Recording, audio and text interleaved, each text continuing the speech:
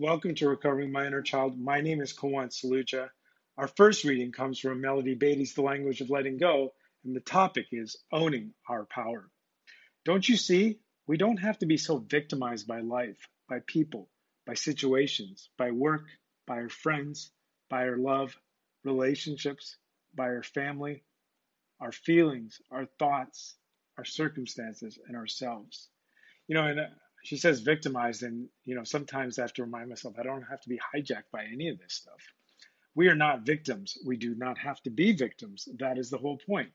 Yes, admitting and accepting powerlessness is important, but that is the first step, an introduction to the business of recovery. Later comes owning our power, changing what we can. This is as important as admitting and accepting powerlessness.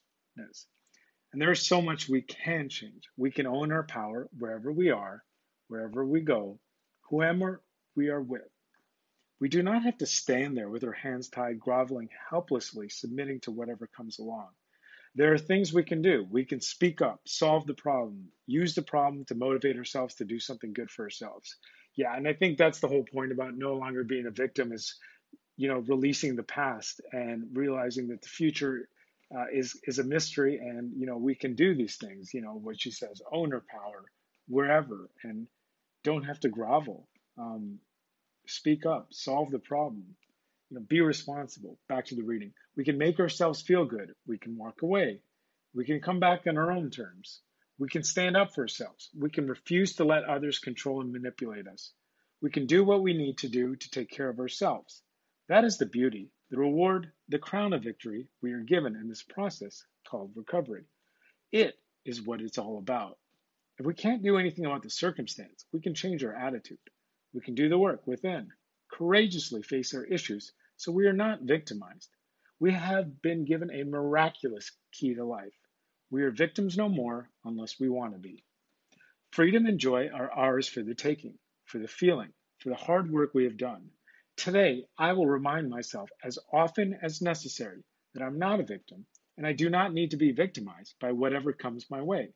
I will work hard to remove myself as a victim, whether that means setting and enforcing a boundary, walking away, dealing with my feelings, or giving myself what I need.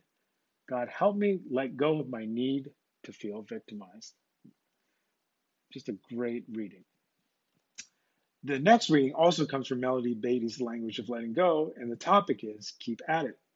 Keep practicing your recovery behaviors, even when they feel awkward, even when they haven't quite taken yet, even if you don't get it yet. Sometimes it takes years for a recovery concept to move from our mind into our heart and soul. We need to work at recovery behaviors with the diligence, effort, and repeated practice we apply to codependent behaviors. We need to force ourselves to do things even when we don't feel natural. We need to tell ourselves we care about ourselves and can take care of ourselves, even when we don't believe what we're saying. This lady is so brilliant and so vital, really, to the happiness and prosperity of my life. And, I think just kind of pausing, I'm just very grateful for these two books, to come across these books in recovery. Back to the reading. We need to do it and do it and do it day after day, year after year. It is unreasonable to expect this new way of life to sink in overnight. We may have to act as if for months, years, before recovery behaviors become ingrained and natural. Even after years, we may find ourselves in times of stress or duress, reverting to old ways of thinking, feeling, and behaving. I'm going to pause here, and this is where I got to remind myself, progress, not perfection, and there has been a lot of progress because I can get really wrapped up, you know, uh, you know, if I'm, lonely on a Saturday, it's like, oh, you're never getting it, and it's like, no, this takes time, and you have to act as if. Even after years, we may find ourselves in times of stress or duress, reverting to old ways, thinking, feeling, and behaving. We may have layers of feelings we aren't ready to acknowledge until years into our recovery. That's okay. When it's time, we will. Do not give up. It takes time to get self love into the core of us. It takes repeated practice, time and experience, lessons, and more lessons. Then, just when we think we've arrived, we find we have more to learn. That's the joy of recovery. We get to keep learning and growing all of our life. And I think that sentence is interesting because I think for so long my development was arrested, whether it was by addiction or the dysfunction, living in a dysfunctional uh, family. And now, for the first time, really since recovery, I get to learn and grow. And as long as I stick in recovery, I will learn and grow. And that is in a way that no job really would have done, or even like a lot of relationships. Back to the reading. Keep on taking care of yourself no matter what. Keep on plugging away at recovery behaviors one day at a time. Keep on loving yourself even when it doesn't feel natural. Act as if for as long as necessary, even if that time period feels longer than necessary. One day it will happen. You will wake up and find that you've been struggling with and working so hard at and forcing yourself to do finally feels comfortable. It has hit our soul. Then you go on to learn something new and better. Today, I will plug away at my recovery behaviors, even if they don't feel natural. I will force myself to go through the motions, even if that feels awkward. I will work at loving myself until I really do. And that might be the biggest act as if loving yourself. Now we go to strengthening my recovery, and the topic is step 2. Came to believe that a power greater than ourselves could restore us to sanity. Big Red Book, page 130. Our parents have been our gods. This is normal for children because parents are their primary support system. As adults, many of us had not progressed past this stage of growth, no matter how far away we had moved. We had believed everything they said for so long that we continued to internalize their negativity and messages without even being around them. Their voices were inside us, yeah, and I think definitely the more negative parent. Concerning religious beliefs, some of our families had no tolerance for anything except their religious belief system. Others of us may have been told that only weak-minded people believed in a higher power.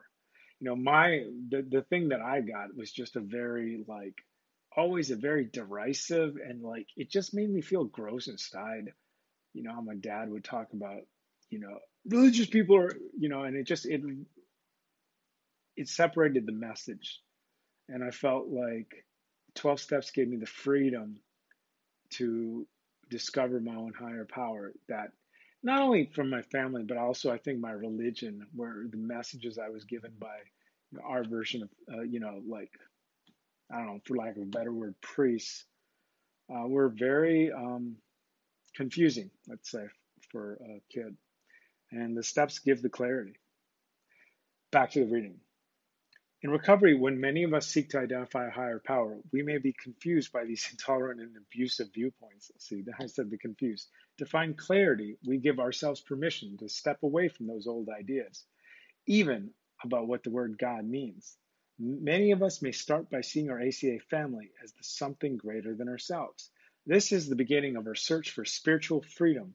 It may seem foreign at first because this wouldn't have been allowed in our families, but we are on a journey. We try things out and see what works for us. We notice we have an inner compass, and we start to follow it fearlessly. On this day, I know there is a power greater than me. I honor the fact that my concept of a higher power may continue to change as I grow. That's so good. Now I'll have to read that again. On this day, I know there is a power greater than me. I honor the fact that my concept of a higher power may continue to change as I grow. And the final reading comes from ACA, Strengthening My Recovery, and the topic is feelings. People want recovery, but they prefer it be pain-free. That is understandable, but unfortunately, identifying and feeling our feelings is a part of healing. Feelings, what are those? As children from dysfunctional homes, if we cried, many of us were told, stop crying or I'll give you something to cry about. If we openly showed our feelings, we risked being told we were stupid or that we never amount to anything. Yeah. The second part. When our parents failed to show up at our special school events, we learned not to show hurt or disappointment. I think I did this particularly with sports. Parents never really, they always showed up to everything else. They never showed up to my sporting events. And I don't want to be like a victim here, but I realized that sports was like the only thing that mattered to me. The more vulnerable we were, the more we were shamed. When we were verbally or physically abused, we pretended it didn't happen. Our broken hearts shut down. When many of us first come to ACA, we may have no idea how we're feeling. We've been shut down for so long that numb feels normal. Our tears are frozen. Opening up to our feelings seems threatening and scary. As we keep coming back, we learn to heal by developing trust in our fellow travelers. This feeling of trust can lead to the opening of the floodgates, an expression of emotion that eventually feels normal. As we release our old pain, we make room for discovering how to play and have fun again. We open our hearts and feel joy in our lives. On this day, I welcome all of my feelings, especially those that are familiar and uncomfortable. I have the tools to work through them in order to mend my broken heart from childhood. And that concludes the readings for today. Until next time, this is Kowan Sluja reminding myself to feel my feelings, to love myself, to pause, because that's where God is. To be still and know, and don't just do something, sit there.